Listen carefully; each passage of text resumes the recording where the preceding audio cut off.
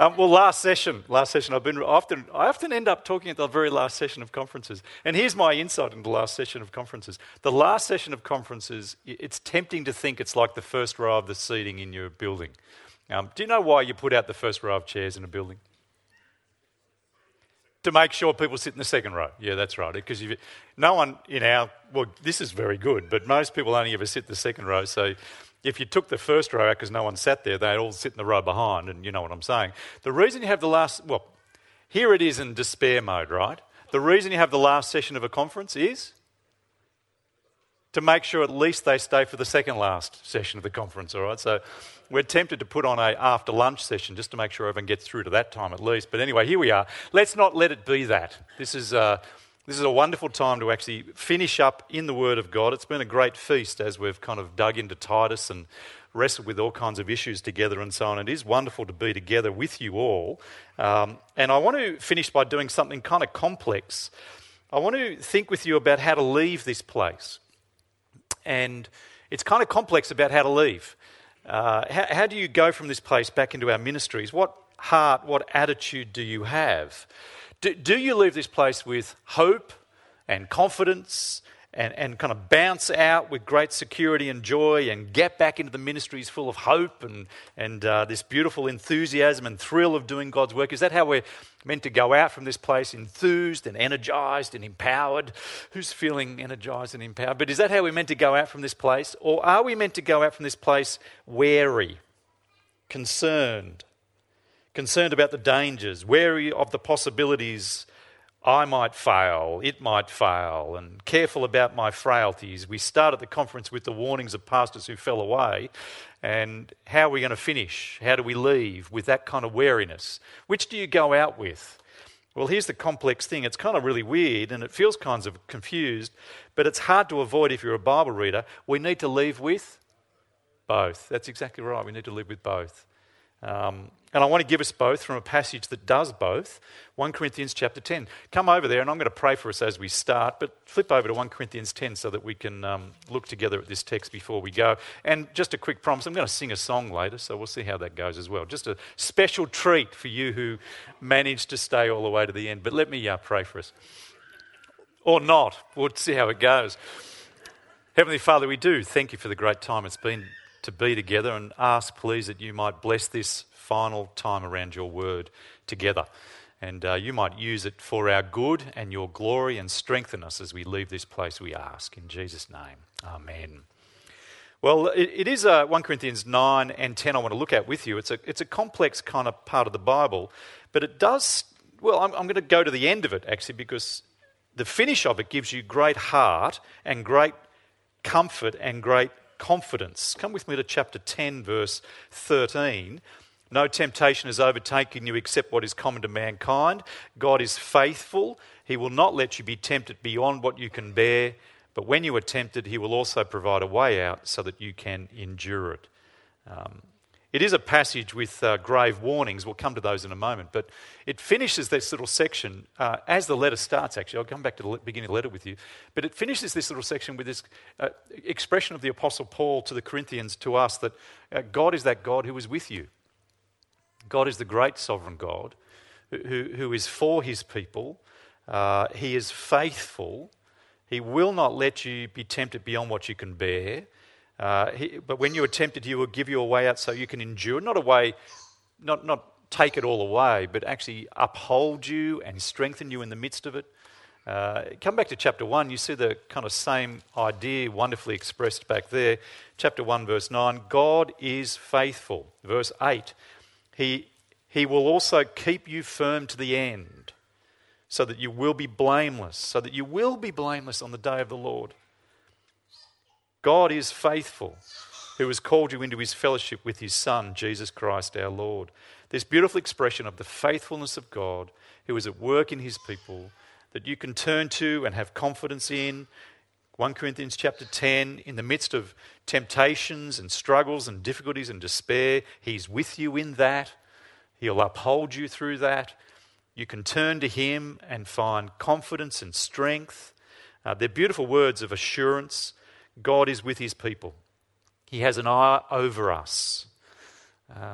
The sovereign, as we struggle through life and tempted and challenged and confronted, he provides, he cares, he is for you, he will uphold you.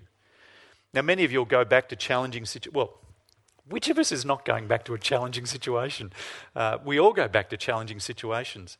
Don't imagine that bigger churches don't have challenges. Don't imagine in a bigger church that smaller churches have got it. We've all got our different contexts that are all very challenging. It is a difficult ministry. And know that in the midst of wherever you go, God is with you. God is with you. He is your ever-present help in trouble. In the midst of whatever troubles come, cry out to him. Recent times, Simon Manchester shared wonderfully what he said was the preacher's prayer. And I found myself listening to it going, that's exactly what I pray all the time. And here's the preacher's prayer. Have you heard this one? Here's how it goes. It goes like this. Dear Father, help. Help. Help. Help. Help. Help. Amen. Isn't that the preacher's prayer? Don't you just find yourself kind of trying to work out how to preach, what to say, and you roam the house just going, Lord, I don't even know what to ask for. Help. Help. And as you walk up into the pulpit, you're going to go, I haven't got anything. I don't know what to say. Help. Well, the Lord answers those prayers. It's a beautiful prayer. I think it throws you on God and his mercy. The Spirit cries out with you with words that cannot be expressed.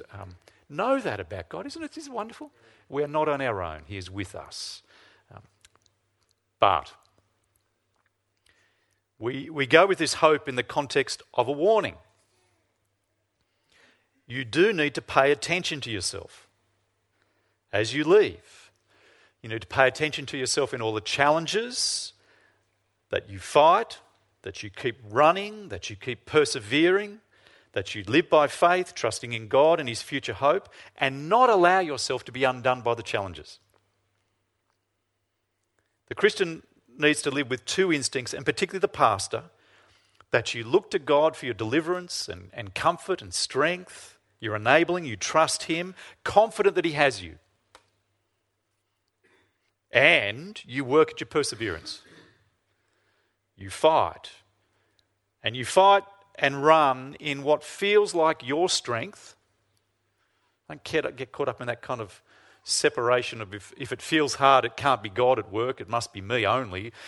No, the Lord Jesus cried out in the garden with great pain as someone who was in the Lord's strength that often feels like it's hard, but we need to fight with what feels like our efforts, knowing by faith that it's God who's at work in us to will and to act, Philippians chapter 2. And so you get in chapter 9, the introduction to chapter 10, really, as you go through. Look at verse 24. Chapter 9, do you not know that in a race all the runners run, but only one gets the prize? Run, therefore, in such a way as to get the prize. Everyone who competes in the games goes into strict training. They do it to get a crown that won't last. But we get a crown that will last forever. Therefore, don't run like someone running aimlessly. I don't fight like a boxer beating the air. No, I strike a blow to my body, and he starts mixing metaphors here, of course. Don't try and pin it all down. To make it my slave so that after I've preached to others, I might not be disqualified for the prize. The Apostle Paul talks about the fact that we're in a race. This is something that needs to bring self-discipline and exercise and control. You need to work at it, and it's a race with a goal. We're not just running on a treadmill in the lounge room. We're in a race towards a great goal, and that is massively important to Paul's thinking. The runner enters a race to win a prize. He doesn't just run aimlessly. There is a goal at the end. Early he talks about in chapter 8 for the Corinthians actually entering the kingdom. They need to make every effort to enter the kingdom. Don't you know that the immoral won't ever enter the kingdom? It matters that we get to this goal. Here he talks about a crown that will last, verse 25, a crown that will last forever. We run for an eternal outcome, a crown that will last forever, a crown of glory. Christian lives need to be lived aware that we're on a journey towards a prize. We need to consciously buck cultural thinking. And what I mean by this is, how many times have you heard that little saying, it's not about the destination, it's about the journey? Isn't that, you only come to that thinking if you're not a Christian who has no hope beyond the end of life. Isn't that right? If all you have is this world, then the journey is all you've got because there is no destination. And so smell the roses as much as you can because that's all you've got. But that ought never be us. We must consciously push against that kind of thinking. We are in it for the destination. We've got to play down that kind of cultural thinking. Brothers and sisters, we do have a hope. We have a glorious hope that will make this present experience pale by comparison. The point of Paul's language is along this kind of line where it's the victor's crown, it's the crown of glory that's awaiting us. It's infinitely more glorious and more wonderful than what we have here and now. We're in the wilderness on the way towards the promised land. And that goal stands before us. Jesus, the Lord Jesus, for the joy set before him, endured the cross. He went through that distress to get to the great goal. And have you reflected, the goal must be so wonderful for the Son of God that he would endure such a thing to get there? Paul the Apostle doesn't run aimlessly, he runs to receive a reward. In a very few short years, some of you much sooner than others, in a very few short years, it will all be gone, this life.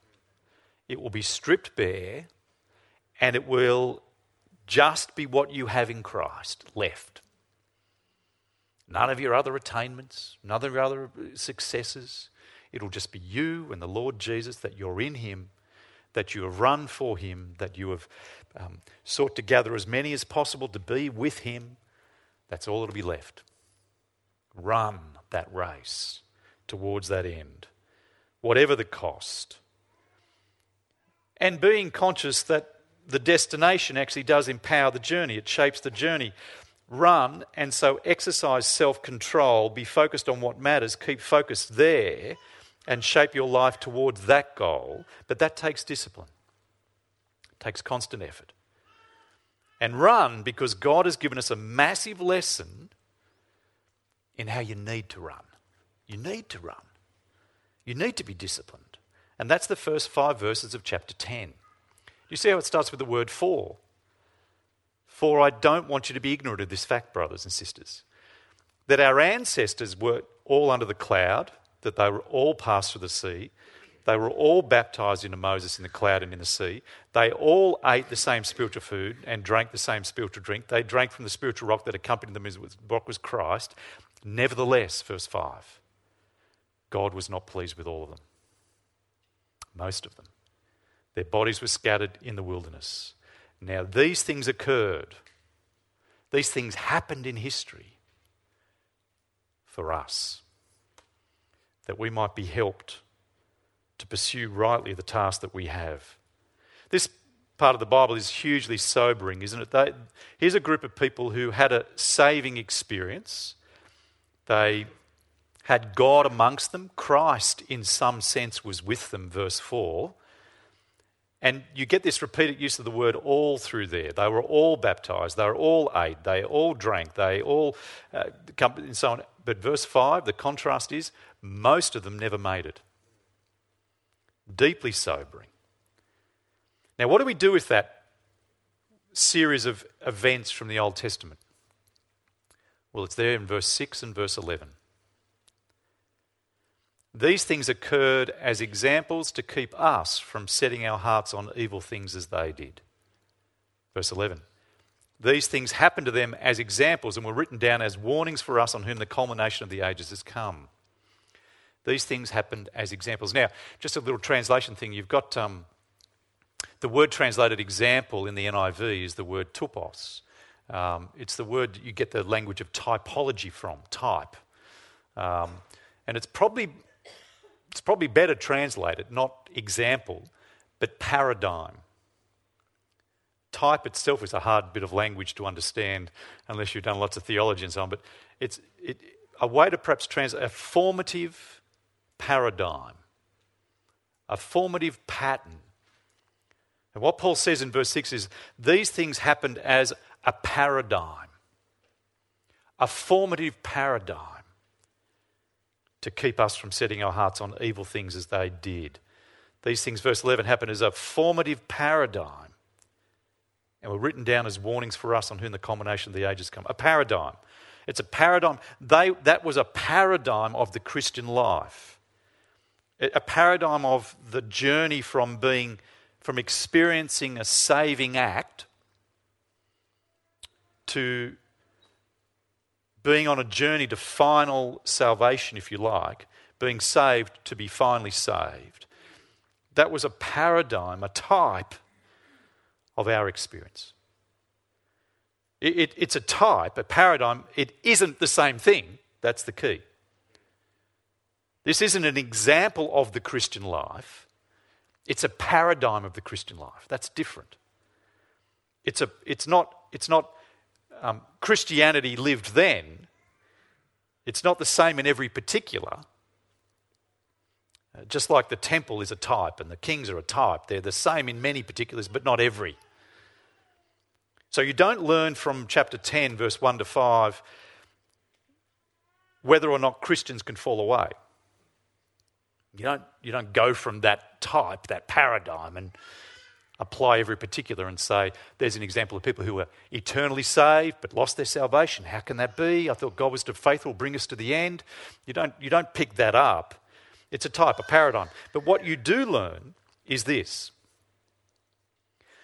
If you don't combine the initial experience of the saving work of God in your life, if you don't combine the many blessings of God in your life with, I'm going to say two things, you are either not saved or you won't finish the journey. Now, what are those two things? Well, you've got three occasions where the example of Israel is used by the New Testament. You get another one in Hebrews chapter 4. Come over there and I'll show you this.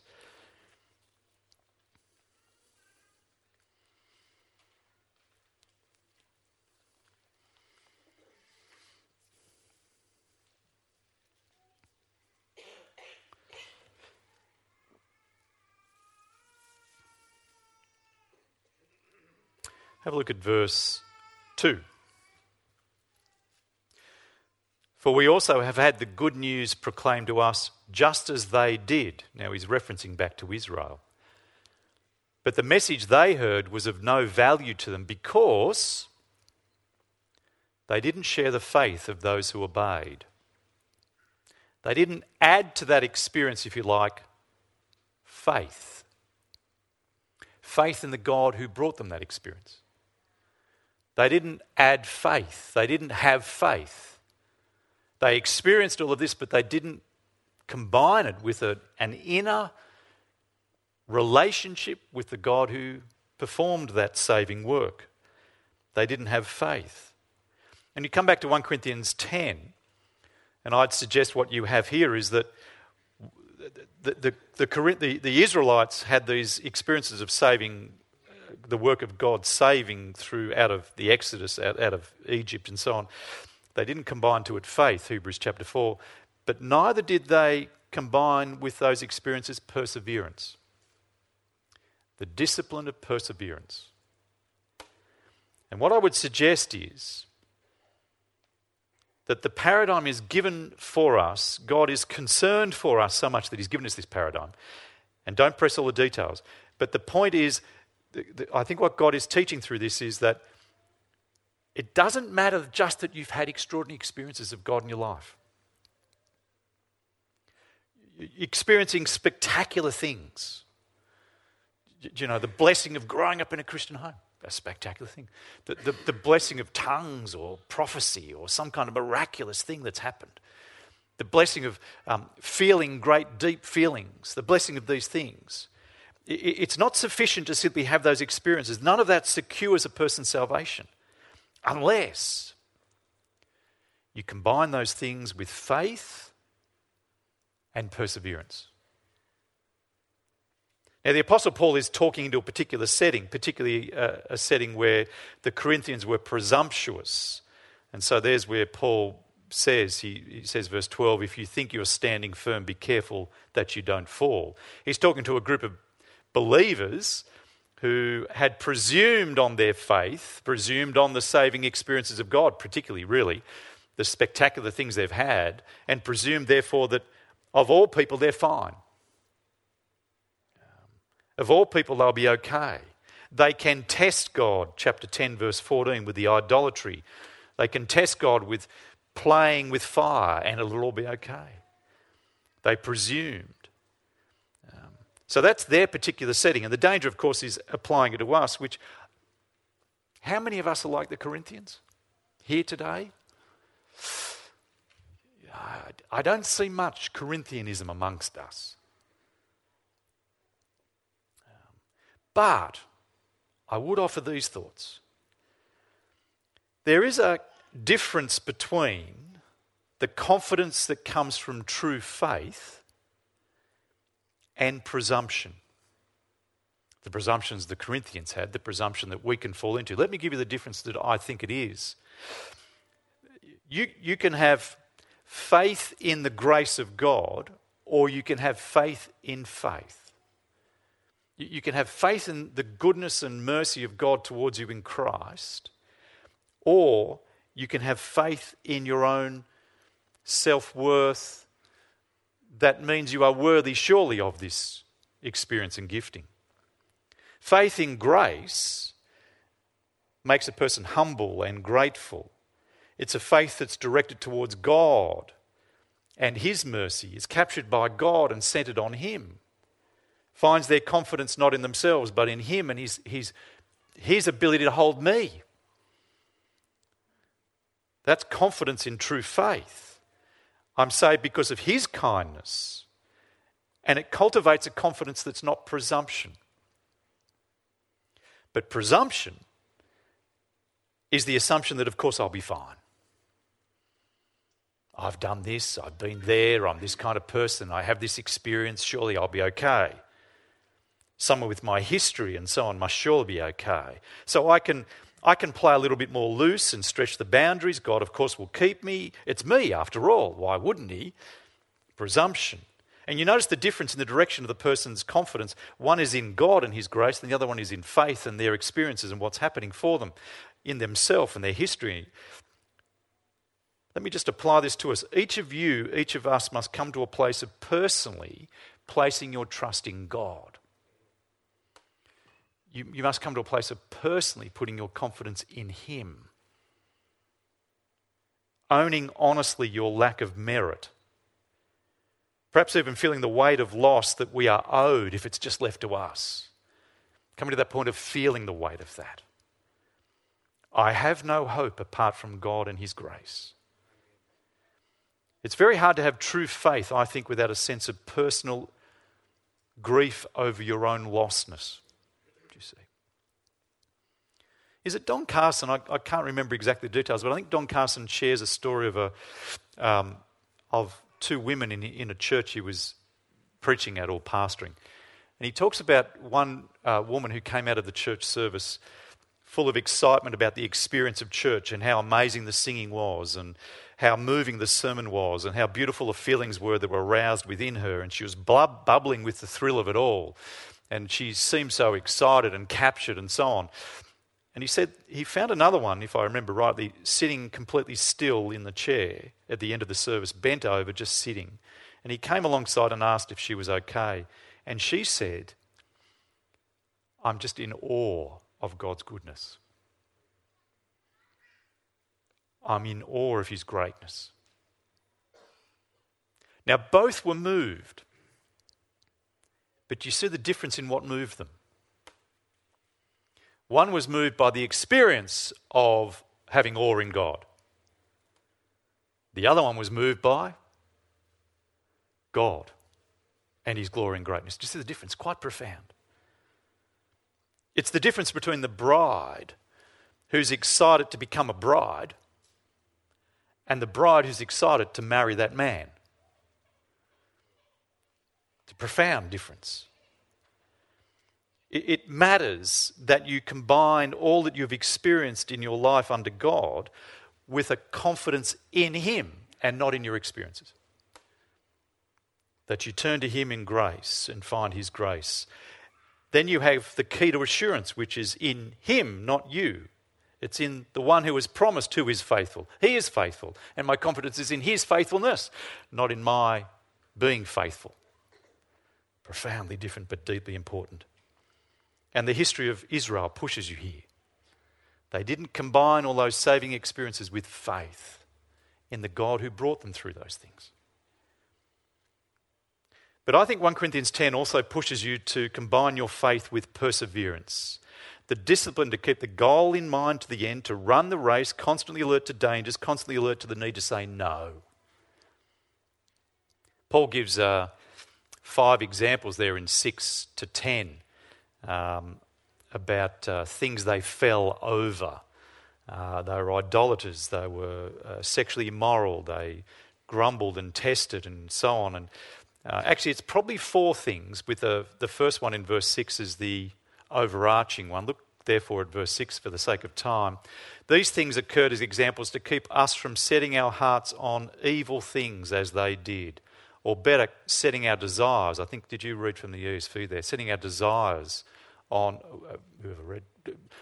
Did you? Yeah. Setting our desires on evil things is it's epithumia. It's the thusia. It's the word about desire, over desire. They set their desires on evil things, and so they were ripe for the fall. They were ripe for sexual immorality. They were ripe for grumbling. They were ripe for testing God, because their heart was divided. Their heart had been set towards other things. They hungered for that which would destroy, and they despaired at their circumstances and their goal because they couldn't see their goal clearly. The heart and the desires were wrong. Now, brothers and sisters, it should be obvious to us that we won't be, very few of us will be undone by the one great moment. Very few of us will be undone by the one big thing that happens. We'll die a death of 1,000 cuts.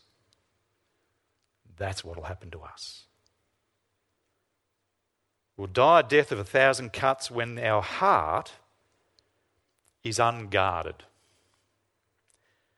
When our heart becomes self-assured. Others may fall, I never will. Be careful. Or a heart that's divided. A heart that wants the world and wants the kingdom. It's a heart that wants a foot in both camps. A heart that wants to keep its grip on these things and not let go whilst I pursue God and a heart that's divided. You know that it's like have you ever stepped between 2 boats, 2 rowboats, small boats? You put 1 foot into the kingdom and you've still got 1 foot in the world, and that is a very awkward place to be. You have to decide whether to step back or forward. You can't live like that. But many believers do. Let me offer a cure. I think the cure, one of the cures, is to deal with desire. To fuel the right desire. To fuel Godward desires, Godward kingdom desires, and to drink deeply of 2 things. Here's where we're coming to a song. To drink deeply of 2 things, the truth and beauty. The truth of the gospel and the beauty of the gospel. The truth the scriptures bring us is that there's only one way to be saved. It's in Christ. Without Christ, you are lost eternally. What good is it to gain the whole world yet forfeit your soul? That's the truth. Death outside of Christ. That's true. Keep clear on that. Don't let anything compromise that. Water that down. There is no other name by which we can be saved. There is a heaven and hell. These things are true and real. Keep them clear. But there's beauty. When you see the truth of God and who He is and His love, that's a beautiful thing.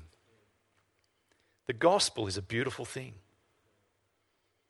The kingdom that's coming is a treasure, is a pearl of great price, is a crown of glory. For the joy set before him, he endured the cross. Not just for the truth set before him, he endured it, you see. Truth and beauty. And when you keep the truth and beauty in mind, you're able to actually contrast it with the present world and what it's like, which is superficial and shallow. It only appeals because you actually don't see beneath the surface. You don't let yourself see beneath the surface. The kingdom and the life of faithful godliness is beautiful and it's good. And keeping that clear before us, God and his love, who will sweep you up in his arms and cry over you, is a beautiful thing. Don't ever lose the beauty of the truth of it, you see. And here's where I'm going to try and sing. I've got two songwriters that I really love. The songwriter I love the most is Trevor Hodge. Just to put it out there, right? I think Trev is a fantastic gift to us. But there's another songwriter I think is pretty good too. And it's a man called Josh Garrels. Has anyone heard of Josh Garrels? Yeah, okay, there you go. I'm late to the party, all right? But I find out Trevor loves this man too. And I've been enjoying a song. Now, I don't know if you realise I enjoy music, but there you are. I'm enjoying this song. And I'm going to sing it. Well, no, I'm actually going to speak it to you because we'll see what happens, all right? I might burst out and see, but I'm going to see it up on the screen here. Let me take you through this. You ready for this? No, I can't. Well, I might. We'll see. This is incredibly clever lyrics. There's a place, a garden for the young, to laugh and dance in safety among the shimmering light in the shade of the trees. Isn't that beautiful? That's a picture of the garden. But not just a statement of the truth, but captured in poetry. In the shimmering trees, it's beautiful. But steal a bite and paradise is lost. With darkened hearts we didn't count the cost. Forgot all that we'd left behind. Life picks up speed before you know. We hold on for dear life, O Lord. We're too proud to turn back now. This man Josh Garrels, who wrote this song, grew up in the home of a good man, he says, in another song, and became a drug dealer at school. He turned away and was allured by the world around him and thought he'd find beauty and greatness there, but was destroyed by it. He's too proud to turn back now, and he set his heart on evil desires. One day it all falls down. It breaks our heart and breaks our crown. It brings us down where we see a beautiful hope. It's going to be all right. Turn around and let back in the light. Not just the truth, but the light. And joy will come. And here's the worst line in the whole song.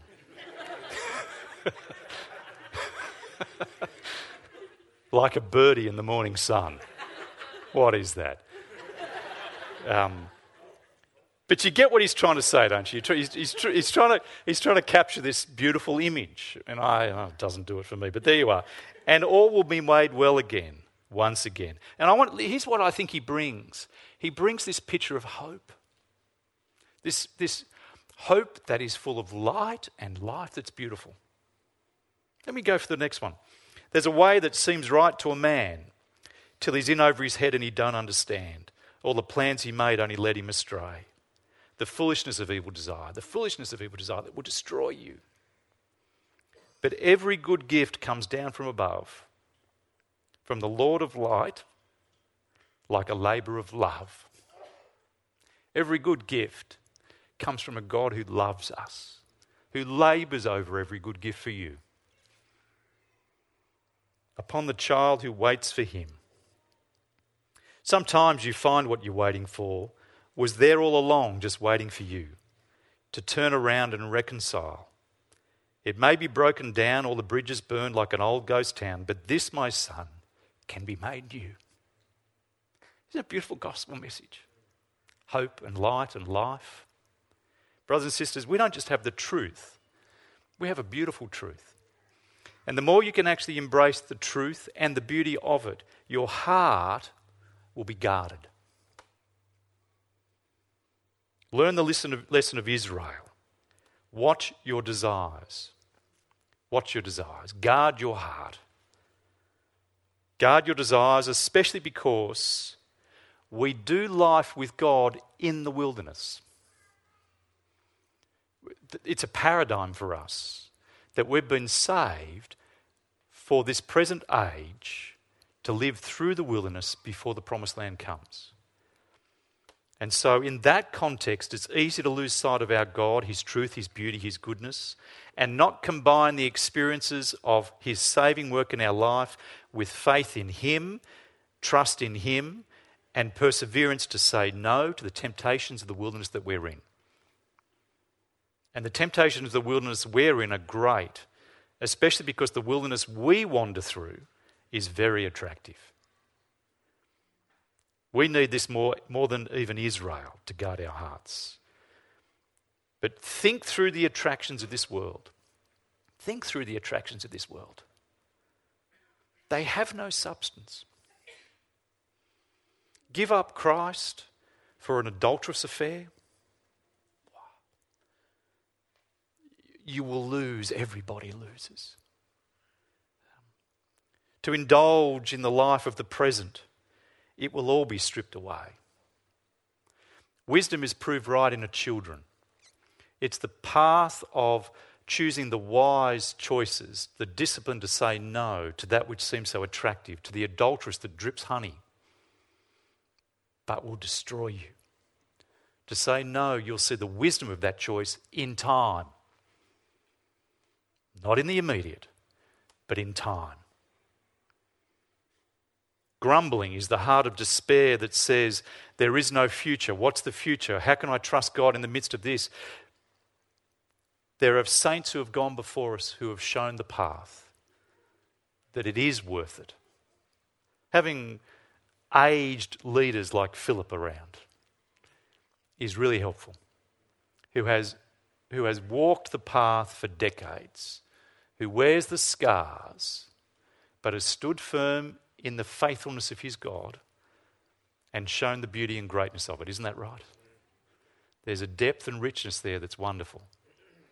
And brothers and sisters, that's held out before you. Keep your heart set on that. Keep your heart set on that. As you leave us today to go back into the real world, you go back to the wilderness where it's dry, where it's hard, because we're not home yet. Go back into that place, keep the goal in mind, guard the desires of your hearts, keep God our Saviour in mind and trust him. He is faithful. Look to him and his greatness and glory to guard you. Trust in him and determine to discipline yourself, to run and persevere in saying no to what you need to say no to and yes to what you need to say yes to, aware that the wisdom of that may not be seen yet, but it will be. Because of the beauty of the crown to come, the glory and greatness of the kingdom that we'll inherit is worth every cost, is worth every sacrifice. Persevere. How about I pray? Heavenly Father, we do ask, please, that you might help us guard our hearts, that you might help us, please, live by faith in you, look to you as our great guardian and saviour, not to ourselves, not to our experiences. Help us, please, continue to throw ourselves on you in prayer and in the longings of our heart. We pray, please, you'd help us combine that faith with perseverance, that we might persevere to run the race with discipline, to say no to what we need to say no to, yes to what we need to say yes to, and that we might do all of that with a clear mind that there is truth in this gospel and beauty in this gospel, and there is nothing that compares with it anywhere, that we might be kept safe, we ask, in your great hand, and we ask it in Jesus' name. Amen.